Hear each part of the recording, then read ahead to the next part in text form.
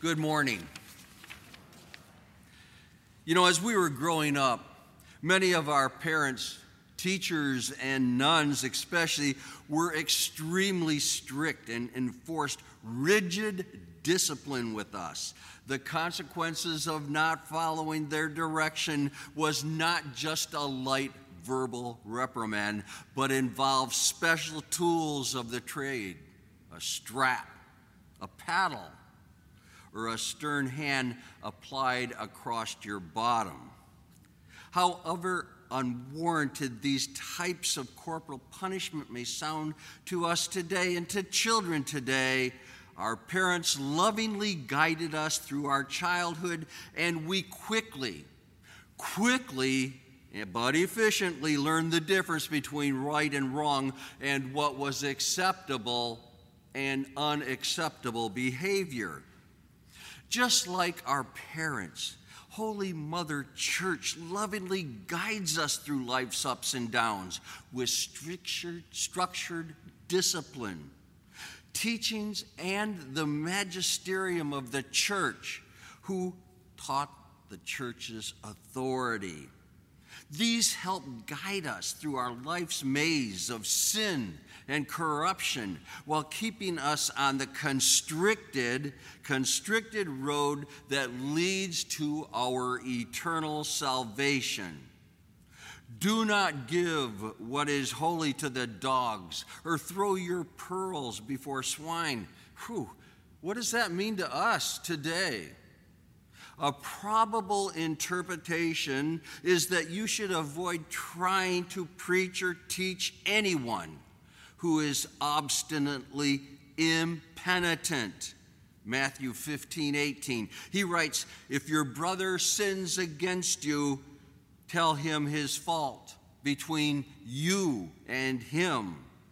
If he refuses to listen, take one or two others with you so the facts can be established on the testimony of 2 or 3 witnesses. But if he still refuses to listen, tell the church.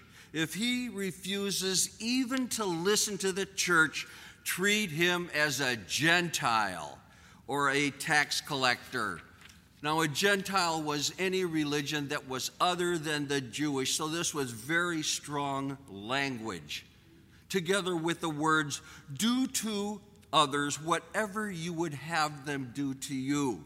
This is an 18th century golden rule. It's very self-explanatory. Nobody wants to be lied to, or cheated on, or taken advantage of, or hurt. Everybody wants to be treated with love, respect, and dignity, and consideration.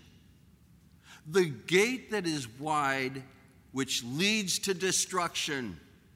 The gate is wide that leads to destruction, it truly is. Impurity, lustfulness, lewdness, gluttony, pride, self-serving. This is the wide door, the pleasure path that leads to our eternal destruction. But being loving and kind and compassionate and considerate and giving of ourselves and chaste and God-fearing, this is the narrow gate, the constricted road that leads to our eternal salvation.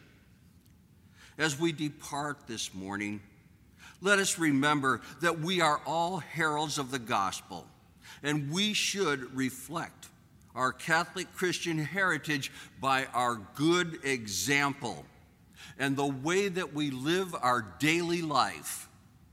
As we lovingly approach the Blessed Sacrament this morning, the body and blood of our Lord and Savior, Jesus Christ, let us silently reflect on Jesus' great love for us and affirm our resolve and our commitment to carry our crosses through life, no matter how narrow, painful, or constricted the road may become. You know, just as our parents use many forms of discipline on us to teach us right from wrong, Holy Mother Church lovingly guides us through all of life's sorrows, pain, agony, and cross-bearing as we journey down the narrow path that lead and will in turn lead to our eternal salvation. Amen.